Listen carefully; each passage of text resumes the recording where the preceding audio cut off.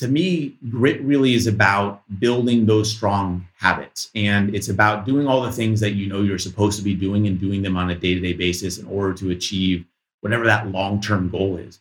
And so in essence, it's really a marathon, not a sprint. And if we're able to build that consistency and we're able to get better each and every day, then that grind, that grit that you develop is going to give us an advantage in the marketplace.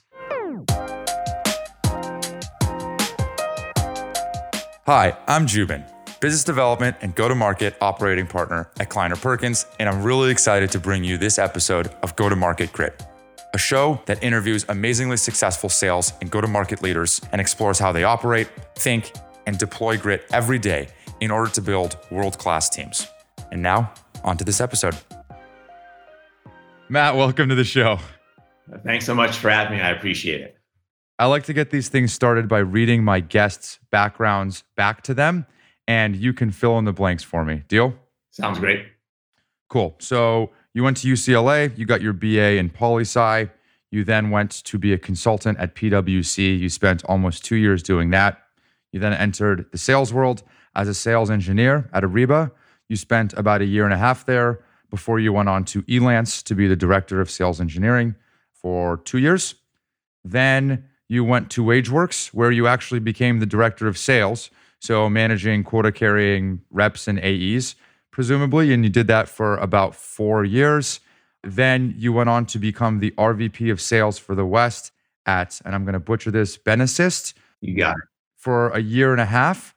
And then you went to Marketo, where you had a pretty awesome run, where you actually started as an enterprise AE. You did that for 3 years. Then you moved on to be the VP of enterprise sales.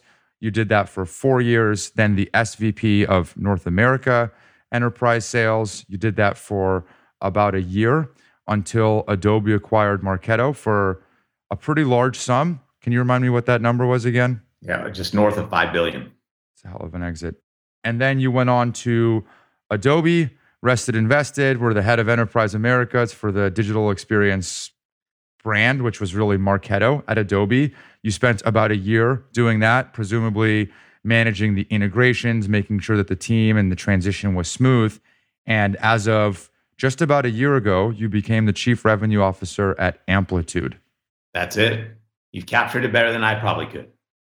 I had an unfair advantage with LinkedIn. So I guess a couple of things that stuck out to me, and I want to make sure that there's a couple of things that I want to talk about with you today. The first is, this is your first time actually owning the full-on number for a company. And so I think the audience would really love to hear what the hell that's like. How is that? What's tough? What's good? Did you know what you were signing up for, and do you regret it now? And then I think the other thing that's relatively unique to your background is that you started as a sales engineer. And so I had a few questions on, going from a sales engineer to a quota-carrying rep to then sales leadership. But before we do any of that, when you were the RVP of sales at Benassist, you then went on to be an AE. Like you kind of went back to a quota-carrying role. Yep. Tell me more about that. Maybe if you could contextualize it with where was Marketo as a business at the time and maybe that decision-making process, because it is a bit atypical to go from a leadership role to then, an individual contributor only to go back through the ranks as a leader again. Yeah, so I was in a situation at Benassist where it was really towards the beginning of the whole marketing automation revolution. So back in kind of 09, 10, 11 timeframe. And in my role at Benassist, I had the opportunity to be exposed to the concept of marketing automation with some of the marketing leadership that we had there. And through that exercise, it got me really excited about what the potential was in this whole concept of partnering marketing with sales. As much as we talked about it, it wasn't something that necessarily we were doing very well in practice, certainly not at Benassist or at some of the other companies I'd been at previously. And so I fell in love with marketing automation. And with that, decided that I wanted to move out of kind of this SaaS benefit space that I was in and get into one of these up and coming marketing automation solutions. At that time, it was really, Marketo, it was Eloqua, there was Pardot, there was HubSpot, and get into one of those because I felt like, hey, I could make a difference. And even if I took a step back in my career, that there was such a huge opportunity, a market opportunity, that I was willing to kind of go all in on it. And I had the good fortune of knowing some folks at Marketo and had gone through the process of evaluating vendors. And Marketo was the top vendor for me as a buyer of software when I was at Benesyst, and had the opportunity then to interview with them and talk to them about what I wanted to do from a career standpoint. But what was unique about the opportunity at Marketo was about 11 or 12 million back in 2011, about 100 employees. ARR. In ARR. And the interesting part about Marketo was it was a situation where there was this SMB focus on kind of velocity business that you see in a lot of SaaS venture-backed companies today. And they're at this point where they're trying to decide, can we move upstream into the enterprise?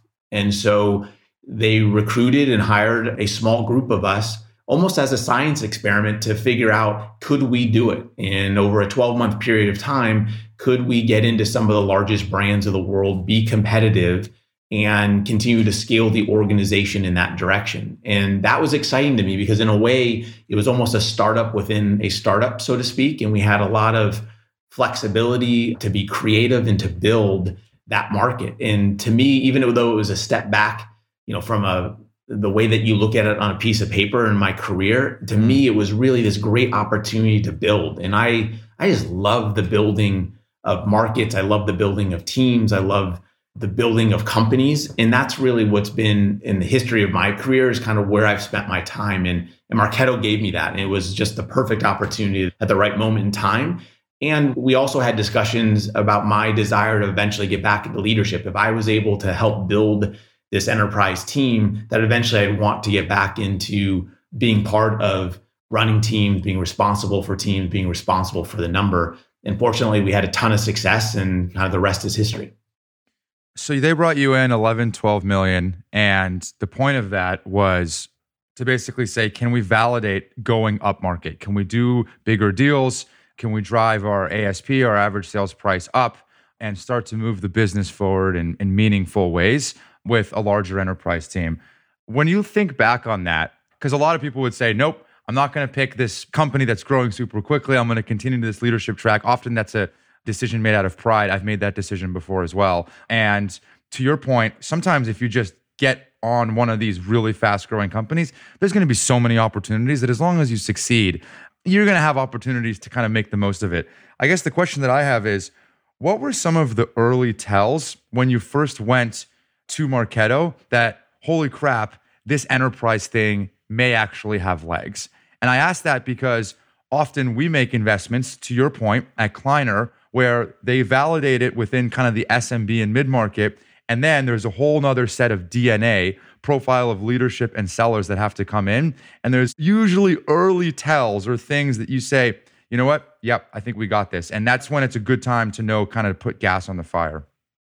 Yeah, so I think for me, my very first day, and I remember it distinctly starting at Marketo, was I got thrown on the phone with 3 different enterprise clients. I didn't even know really how to, other than spelling Marketo, what Marketo really did, and certainly couldn't give the pitch, but it was literally show up at 8. By 10, I was on the phone with an enterprise client. By 12, I was on another one. And by 2, I was on the third one of the day. And we were off and running. And so there was such an inbound demand. And there was such a great, within Marketo, I mean, what everyone thinks about Marketo certainly is about marketing automation. But I'll tell you, the marketing within Marketo is one of the greatest things as a salesperson that I've probably ever seen. And I give a ton of credit to John Miller, who is one of the founders, who's probably one of the greatest content marketers I've seen of our time. And there's just so much content, so much information that was being shared and nurtured with these enterprises that the amount of inbound demand is something that I've never seen before. And so there was a there. And I'd also known a little bit about that, having gone through kind of an evaluation of marketing automation on my own. And that was where I felt like I was taking a risk and I was placing a bet. But at the same time, I felt like it was a calculated risk and a calculated bet. And so one of the tales was certainly just the amount of inbound interest that we had without even having to go out and do our own demand generation efforts as a small team. Specifically, inbound interest upmarket. Inbound interest upmarket from all over the Americas and across the globe. And that gave us a considerable amount of, I think, confidence that there was a market there. Now, I think the big thing for us was determining what type of market was it and could we compete in it? And really early on, we took the approach, as many kind of upstarts do in a new market, of just trying to take mind share and just to try and take as many accounts as we could from the potential competition. And when you start winning, you start to believe like, hey, we've got something here and we can overcome some of maybe the deficiencies in an enterprise SaaS product versus an SMB SaaS product. We can overcome some of the deficiencies from professional services or how we support these clients. And when you start getting large brands to start buying your services and your platform, it just kind of builds on itself. And you start gathering that momentum. But it all started for me. The biggest tell was the inbound interest in what we were doing because of all the great content marketing that we had out there to help people understand the value that marketing automation could deliver, not only their company and the return on investment that it could have, but just even the way that you operate as an organization between marketing and sales, what those handoffs should look like, what that partnership should look like, and painting that vision for marketers about what their impact could be on an organization, right? Because at that point in time, marketing was really considered arts and crafts, but this was now putting marketing at the forefront. And even at that time, Gartner was talking about how marketers were going to spend more on technology than CIOs were. And it really put them kind of in the crosshairs of, hey, I'm a strategic executive within the organization. And when you came in, as you went up market, what changed? What had to change when you and your team came in? And I say specifically change around process, tactics, the way that you execute the deals, leadership, DNA. I don't know. I'm kind of listing off a few here, but what are some of the things that had to change organizationally or compositionally within the execution of a deal that were pretty important for you to actually go win up market? Yep. So if you think about organizations that I'm sure you've spent time with that are built on that velocity business, you're talking about 30 to 45 days sales cycles from inbound lead all the way through actual closure. It's a little bit different when you're trying to navigate larger enterprises. Now, they may have a feel of a mid-market, and this is what I talk to my teams about all the time, is that enterprise today is a lot different than when we were selling Oracle and things that were behind the firewall, just because of the dynamic of SaaS. And so you may be selling into a business unit rather than horizontally across an entire organization. But when we started, it was really on the backs of kind of an SMB platform and approach. So professional services, there was a professional services group, but we didn't charge for professional services. Our pitch was really around kind of ease of use and speeds of feeds and how quickly we could get you up and running, which isn't necessarily the pitch that you want to take to an enterprise. From a pricing and packaging standpoint, at that point, everything was on the website and it was full transparency, the exact cost, which when you're selling into the enterprise isn't necessarily what you want to have when you're getting into a negotiation, that they can see everything on the website, exactly how it is and what your discounting structures are, because you want more flexibility in your pricing and packaging. There were a lot of things from a product standpoint that had to be improved. We didn't even have customer support at that time. And so how do you package customer support for an enterprise organization? Because that looks different. And for a lot of organizations at that time, they're willing to pay for kind of that platinum service.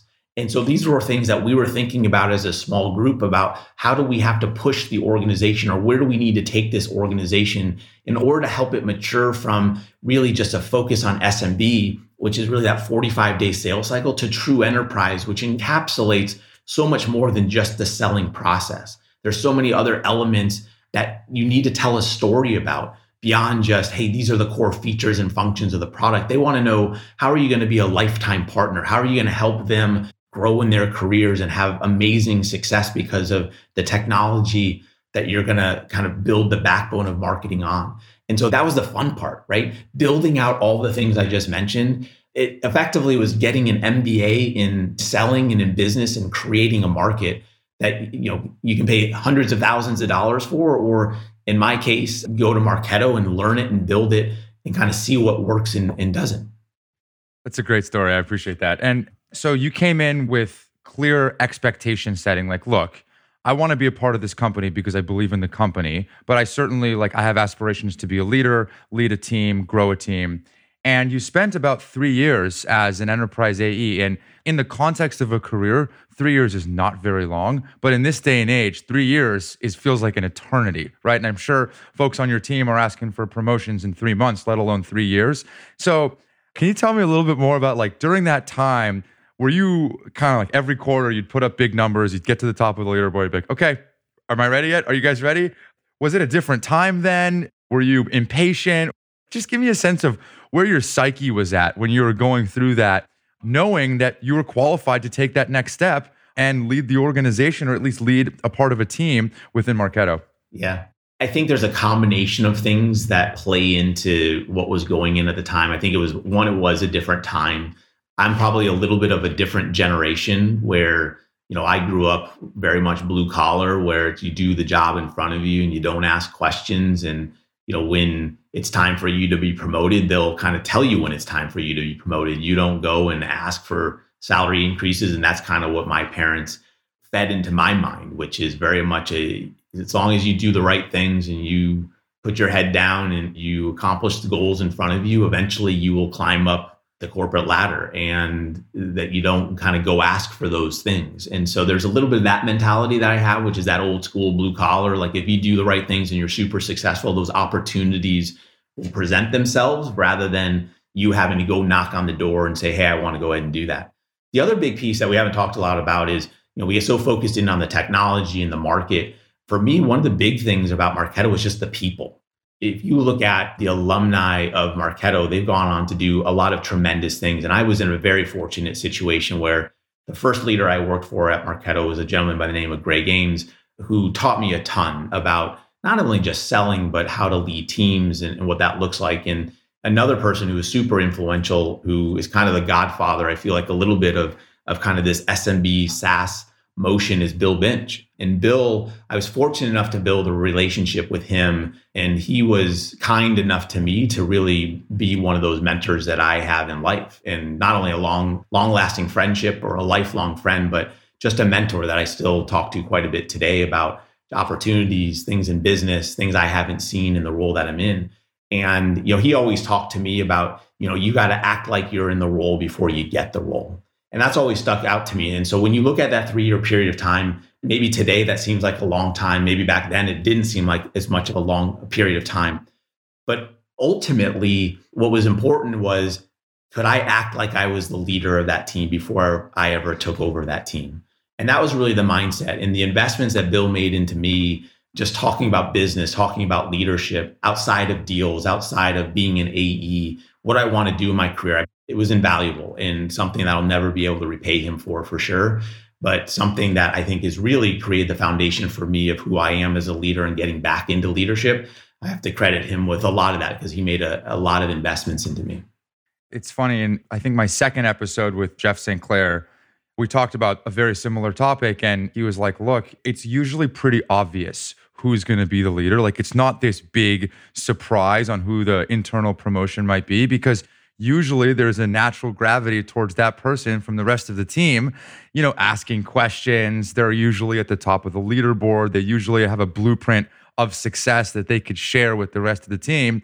And very typically, that is what gets you promoted, right? And so usually it's not this big surprise. And usually it's very well earned. And usually it's because your peers are coming to you to ask these questions on how to, navigate deals or whatever that might be. Yep. Exactly. And that was a situation certainly at Marketo where I made it known that this is eventually where I wanted to take my career, and whether that was going to be possible at Marketo or not, it all depended on the success that we had as a group.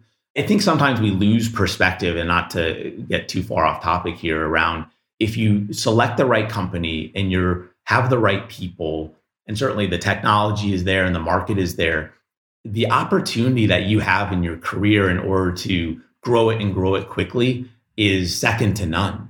And this really hit home for me recently when I was having a conversation and had one of our board members speak to my overall sales team.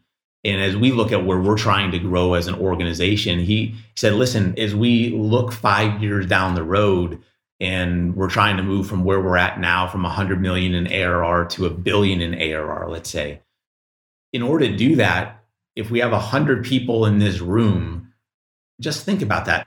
100 people have to become the next leaders of this company in order for us to get to that billion.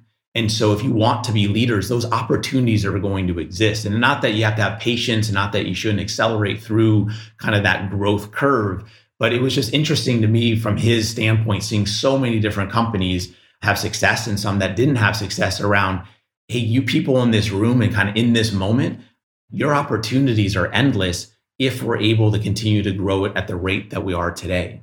And sometimes I think we don't realize that. In the moment, you don't realize that, hey, if I can help grow this company 50%, 70%, 100%, whatever it is year over year, that's only going to create more and more opportunities for me, whether it's in leadership, other parts of the organization, different career paths.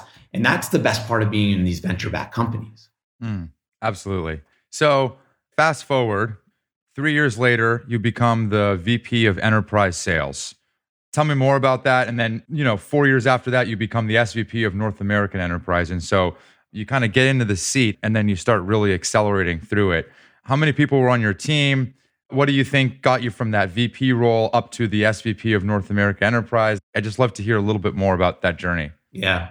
As far as team sizes were concerned, it always fluctuates. And I think it was anywhere from, at the beginning, probably 50 people all the way up to the hundreds of people by the end.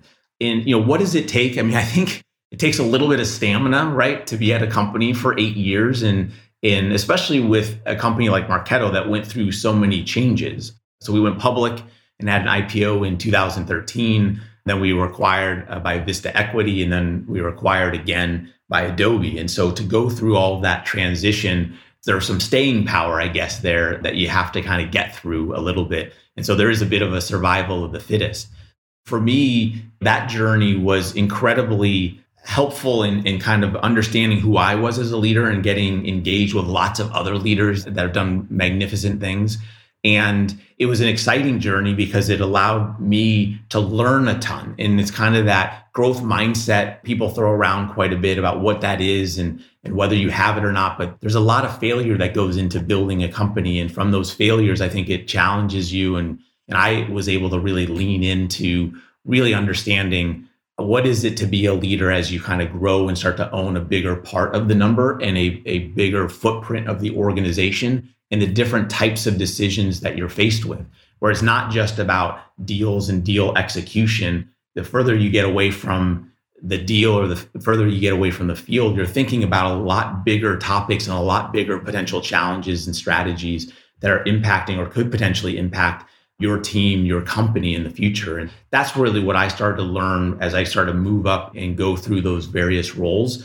And answer your question directly, kind of what was it and why did I kind of move into those roles, or how did that all happen? I think it goes kind of to the title of your podcast a little bit here, which is there's a lot of grit involved, right? It's about perseverance. It's a lot of hard work. It's that blue collar work ethic. It's taking failure and understanding, how to turn that into long-term success. It's about building relationships and investing in people and being genuine and authentic in your leadership style and approach. So I think there's a lot that goes and gets mixed together. I don't know if I exactly answered your question, but hopefully touched on it a little bit. No, you did. When Vista bought you, did they mess around? And Vista, for the audience, is a very large and successful private equity shop. Did they mess around with your team? Because typically what happens is when you get bought by one of these folks, there's a lot of leadership changes. They will typically trim a lot of the team, and then they'll basically repackage it up, make the margins look better, and then pretty much do what they did, which was sell it to Adobe. Was there a lot of change, turmoil, or trimming that was happening with your team? Or since it was the revenue organization, that was one of the things that they didn't really touch?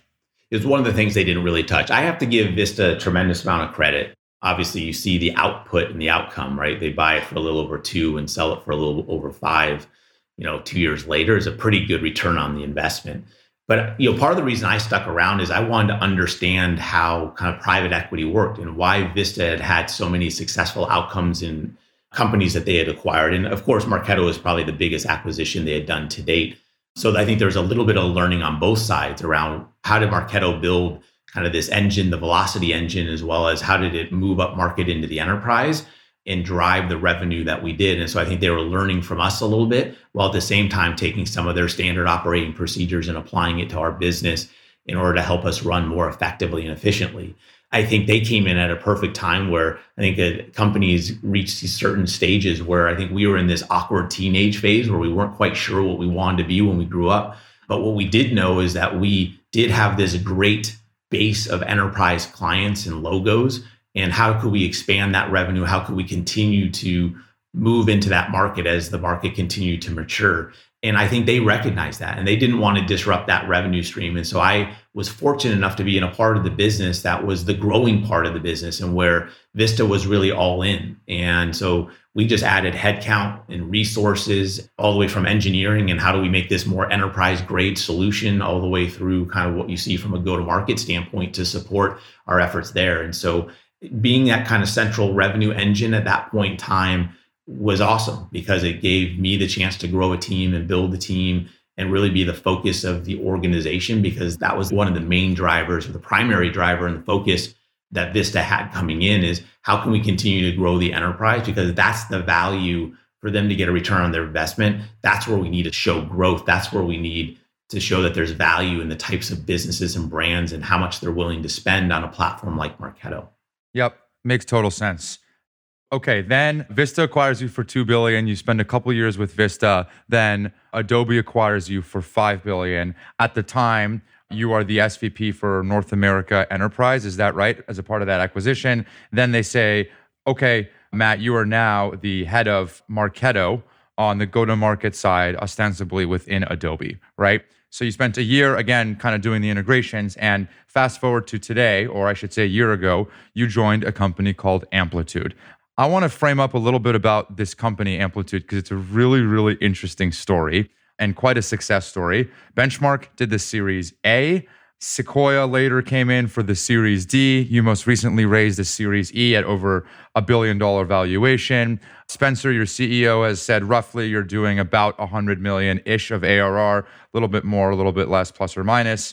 The story of Amplitude, if I may, is that it launched in 2014 by your CEO and co-founder Spencer Skates. And the company that he originally started was actually a voice recognition startup that didn't work out so well. So he pivoted the company. And what he realized was that as he was trying to build his original company, he had a really hard time figuring out what services to monitor as customers kept trying to come to his platform. So fast forward, he built that. And there's a couple of use cases that you guys serve today. So an often cited one is that Peloton uses Amplitude to learn that its customers were using the virtual high five, which was a good signal for them that, look, this is a great engagement tool. We should double down on this product feature and pay attention to it. The meditation app Calm uses it or used it for a meditation reminder within Amplitude's software. They were setting a meditation reminder that Amplitude software was picking up on. So again, kind of these cues. You probably do a much better job of me than explaining it, but is that a fair characterization of what you guys do? It does. I mean, I think people talk about Amplitude as in kind of the space of, at least today, is product analytics. And in its most simplest terms for me, in the way that I try to explain it to my mom and my dad, is that effectively we're trying to help organizations understand the customer journey, the various channels and the various ways, especially in this digital economy that we have, that you engage and interact. And that's a really hard thing for organizations to be able to understand, especially the enterprise, because of the various channels and the digital signals that exist. And so how do you understand what's working and what's not? Because engagement is so very important. And I learned that certainly on the marketing automation side of the world, but that was just kind of a piece of the puzzle. And now to be at a company like Amplitude that sees all these various signals that exist out there for organizations that are typically exist in these data silos is really hard. And so for organizations like a Calm or a Peloton or others, the ability, whether it's within their product or even in use cases beyond that, where you think about customer retention or how that interaction and engagement takes place, there's lots of ways you can apply Amplitude to understand through the use of data what's working and what's not in the way that they engage with your brand and the way that they engage with your technology. And I appreciate the explanation. I certainly butchered it relative to you. Ironically, long term, you're going after Adobe's Creative Cloud in one way, shape, or form. Is that fair or unfair to say? I think as we look to the future, I think there is the potential for us to compete with elements of larger players like an Adobe or a Google Analytics, certainly, because I think in this analytics world, I think there will ultimately be some consolidation and people looking at opportunities of kind of newer technologies that maybe come to market that allow them the opportunity or allow people or product managers or product people or even marketers to better understand the data at hand and what the engagement is of individuals. Because the beauty of Amplitude is not really about the first question, because that's the easy part. Like I have a question like, why is this working? Why is it not working? But what you see is once you find that answer, it usually then spurns 2 or 3 other questions. And so the ability to kind of infinitely ask questions and kind of go through that process, that exploration process, is really where I think we have an advantage in the marketplace. And so long term, I think ultimately, and we even see this today in the near term, we'll see ourselves competing in markets similar to Adobe and Google Analytics and some of the various products that they have in market as well. Yeah, didn't mean to put you on the hot seat with your former employer. So, okay, this is almost unfair to characterize you as a first-time CRO or VP of sales just because your responsibilities have been so broad and expansive previous to this, whether it's at Adobe or Marketo. But the reality of it is 70% of first-time CROs and VP of sales do not make it through the first year. So not an easy job and not for the faint of heart. I think you have, so congratulations. It is a much smaller organization than what you used to have. And what I mean by smaller is that, you're probably doing like a few hundred, maybe 400 million of ARR at your previous organization when you left.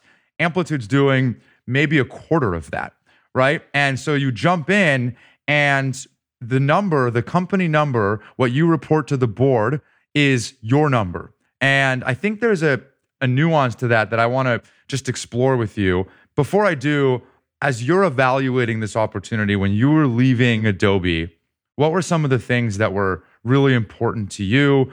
Was it non-negotiable that you wanted to own the number? Was that kind of the next step for you? Was it a specific space or opportunity? I'll leave it open-ended and get your thoughts there. Yeah. So when I decided to leave Adobe, it was a super hard decision because I had been and grown up really with a lot of the people that were at Marketo and a lot of people on my team. And when you build a team over the course of as long as I was at Marketo, there's a lot of lifelong relationships that you have. And, for me, the hardest thing, and I say this to people all the time, is that breaking up process, mentally getting into that place where you feel like you're ready to break up and move on and do something new. And the hardest thing for me was about the people, is I didn't want to let people down or feel like, hey, I'd given up on them. And it wasn't that I had given up on them or Adobe. It was just I needed a different challenge in my career. And so when I looked at new opportunities, I looked at large organizations that were publicly traded and then also organizations like Amplitude. And I was fortunate enough to meet Spencer about 3 years ago. And he and I had maintained contact over the last 3 years. And I'd always been intrigued by what he was doing at Amplitude, because at that time, in my mind, the way I'd set it up is we had seen this transformation through SaaS of, you obviously have Salesforce and kind of the sales cloud. You have, marketing automation in the marketing cloud. You have the services cloud. So you have all these clouds that have developed over the last decade. And for me, I kind of thought about product as that last frontier. Has anybody really created a cloud for product? And felt like there was an opportunity to potentially build a platform or at least be part of that solution. And you hear a lot of organizations talk about a growth stack that exists. In that growth stack, Amplitude's a part of it. And could we be part of that cloud solution for product managers or for the chief product officer? And that's kind of how I looked at Amplitude. Now, I don't know that we will be or there will be a product cloud. And if there is, maybe we'll be a component of it. But that was where I gained a lot of interest in Amplitude because I had a comfort factor with Spencer, number one, and we'd known each other for a period of time. Product was super important to me, the product market fit. And one of the beauties of the Marketo model is there were so many people that just loved, the color purple or loved the brand Marketo. And there's that same feeling when I talk to customers before going to Amplitude, that there was that just the same vibe and the same energy around that install base of people just, hey, I couldn't do my job without having Amplitude, or I couldn't think about doing my next job without it. And I've even seen, since being at Amplitude, people who have moved jobs a few different times because of the circumstances that we're in, who have brought Amplitude with them. And to me, that is the greatest testament for a company, is when your customers are moving you from job to job with them, about how critical you are and how much you can help them grow and move up the ladder in their careers. And that's just an awesome thing to be able to see and be a part of. And, the last thing for me, outside of kind of the people knowing Spencer, the technology being great, and seeing what was happening within the install base, is certainly the various people who were committed from a venture capital standpoint. There's obviously a lot of folks who have been very successful, whether it's Neeraj or whether it's Eric from Benchmark or certainly Pat from Sequoia, just a lot of great people that were super supportive and seemed really engaged in the success of the company. And that was super important to me as well as I looked at the various opportunities. Yeah, that makes total sense. And tactically or motivationally speaking, is there a difference in your mind from what you used to have to do to now? And as you think about your top priorities and responsibilities now, are those different? Do you view them through a different lens today, being the CRO, owning the number, partnering with the CEO in such a close way than you have in the past? And again, if that question doesn't make sense, tell me to shut up. No, it totally makes sense. It actually freaked me out earlier when you said 70% of CROs and VPs of sales don't make it through the first year. I hadn't heard that before. And now I feel a little bit better today that hopefully I'll make it through it. But I didn't realize the failure rate was so high. For me, I felt like, and it goes back to the story I told earlier about kind of, as I moved up, I think within Marketo, is I was very lucky at multiple points in my career, and certainly during Marketo.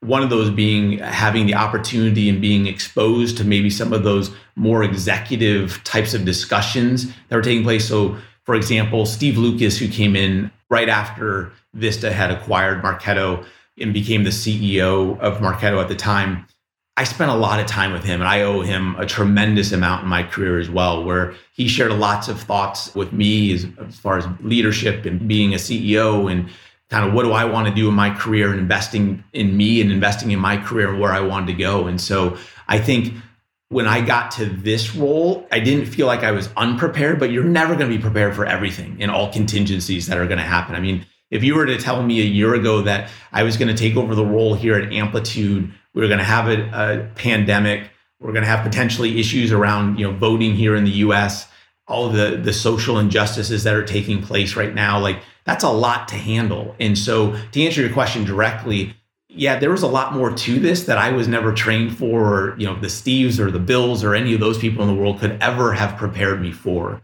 And I certainly operationally, deal execution wise, feel like those are huge strengths of mine. But when it came to like some of these people issues and much broader issues that I hadn't necessarily had to deal with, because there was always a layer above me that was worried or thinking about those things on a broader level. That's really been the biggest change for me, is that need to go ahead and think really broadly, more so about the people programs, that execution side rather than the execution of the business. And I guess taking this all the way full circle, do you think that you're going through a similar set of motions with Amplitude that you did as you were the founding team on the enterprise side with Marketo?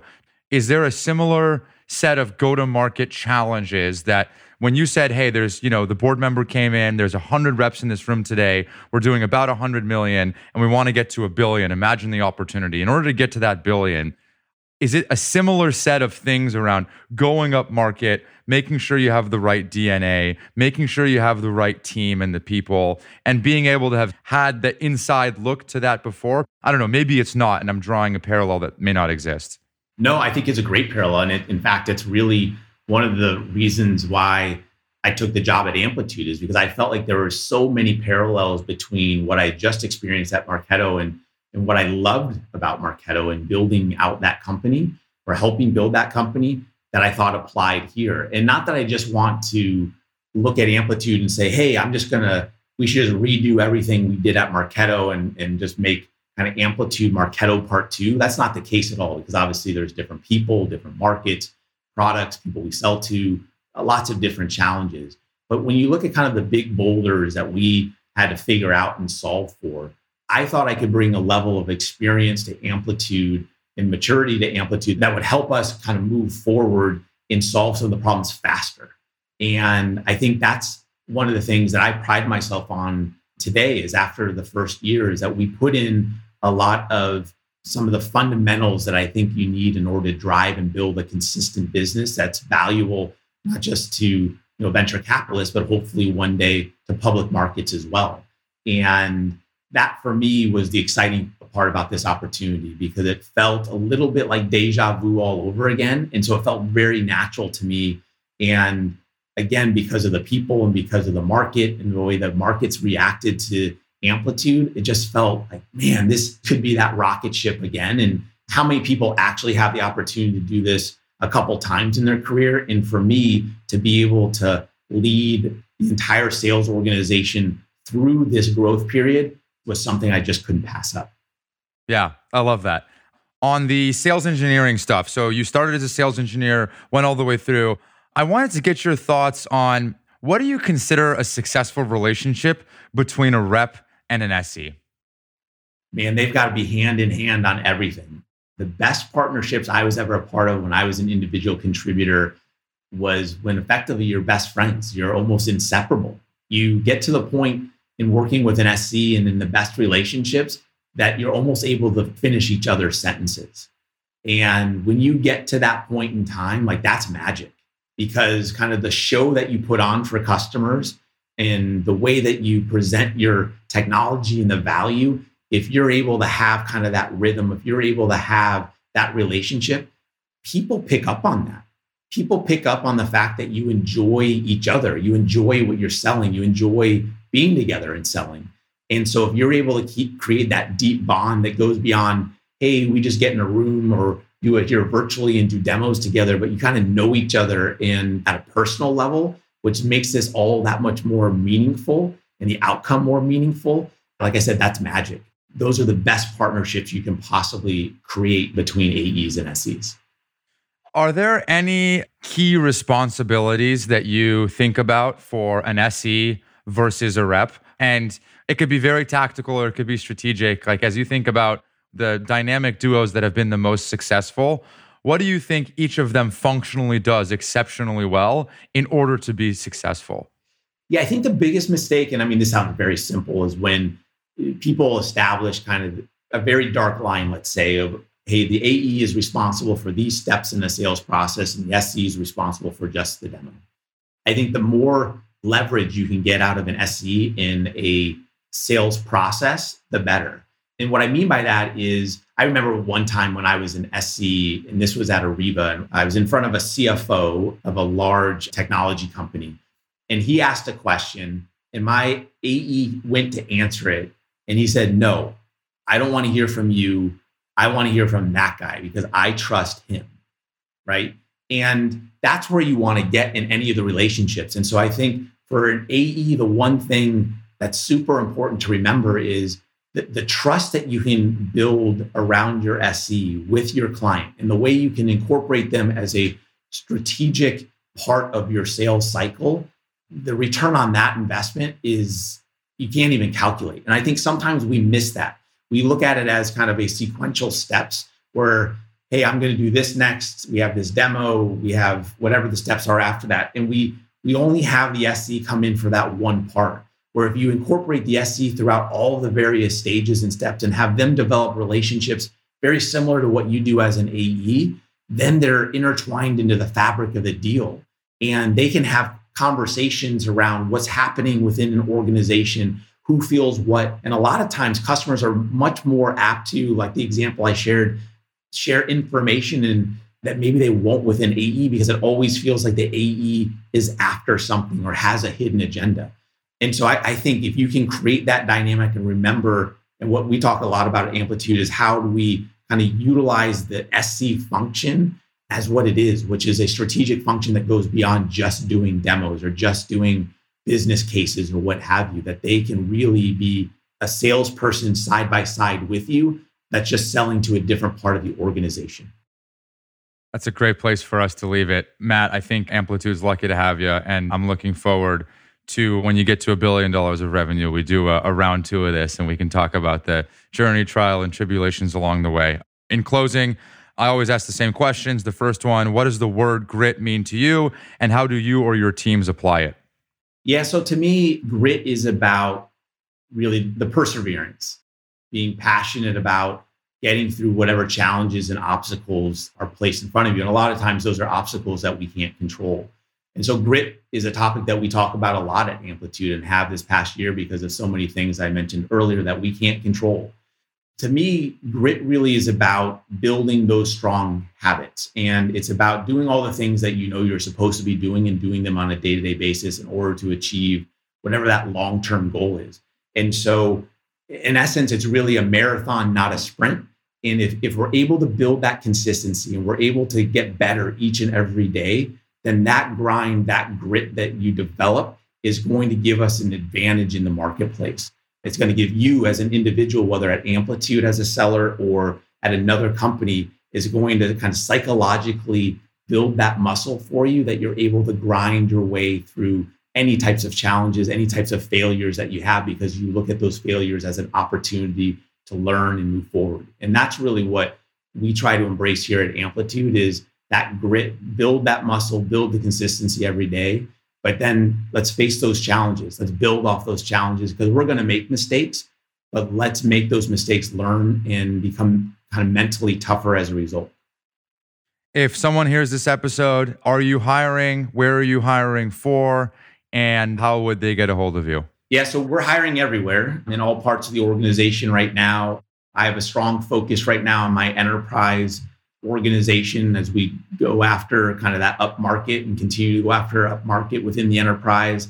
We've got positions all over there, SCs, SDRs, customer success. I mean, you name it, any function in our go-to-market right now, we are looking for people heading into 2021 just because of the growth that we're looking to achieve and the success we've had this year. So we are, as they say, I guess, putting gas on the fire at this point in time to see how fast we can grow this thing and make everyone successful. And so to get a hold of me, LinkedIn is always the best way. I don't have this huge social footprint for fear that I might make a mistake late one night. So LinkedIn is always the best, and you can find me there. Matt, really appreciate your time, man. Yeah, you as well. Thanks for having me. Thank you, folks, for tuning in to learn from our amazing guest and for indulging me as the rambling host. I hope you enjoyed today's show. If you'd like to get in touch or keep up with the pod, please follow me on Twitter @JubinMir or shoot us an email, gtmg@kleinerperkins.com. If you liked what you heard and want to hear more, please support the show by subscribing on Apple Podcasts or whatever platform you use to listen. Thank you, and I will see you next time.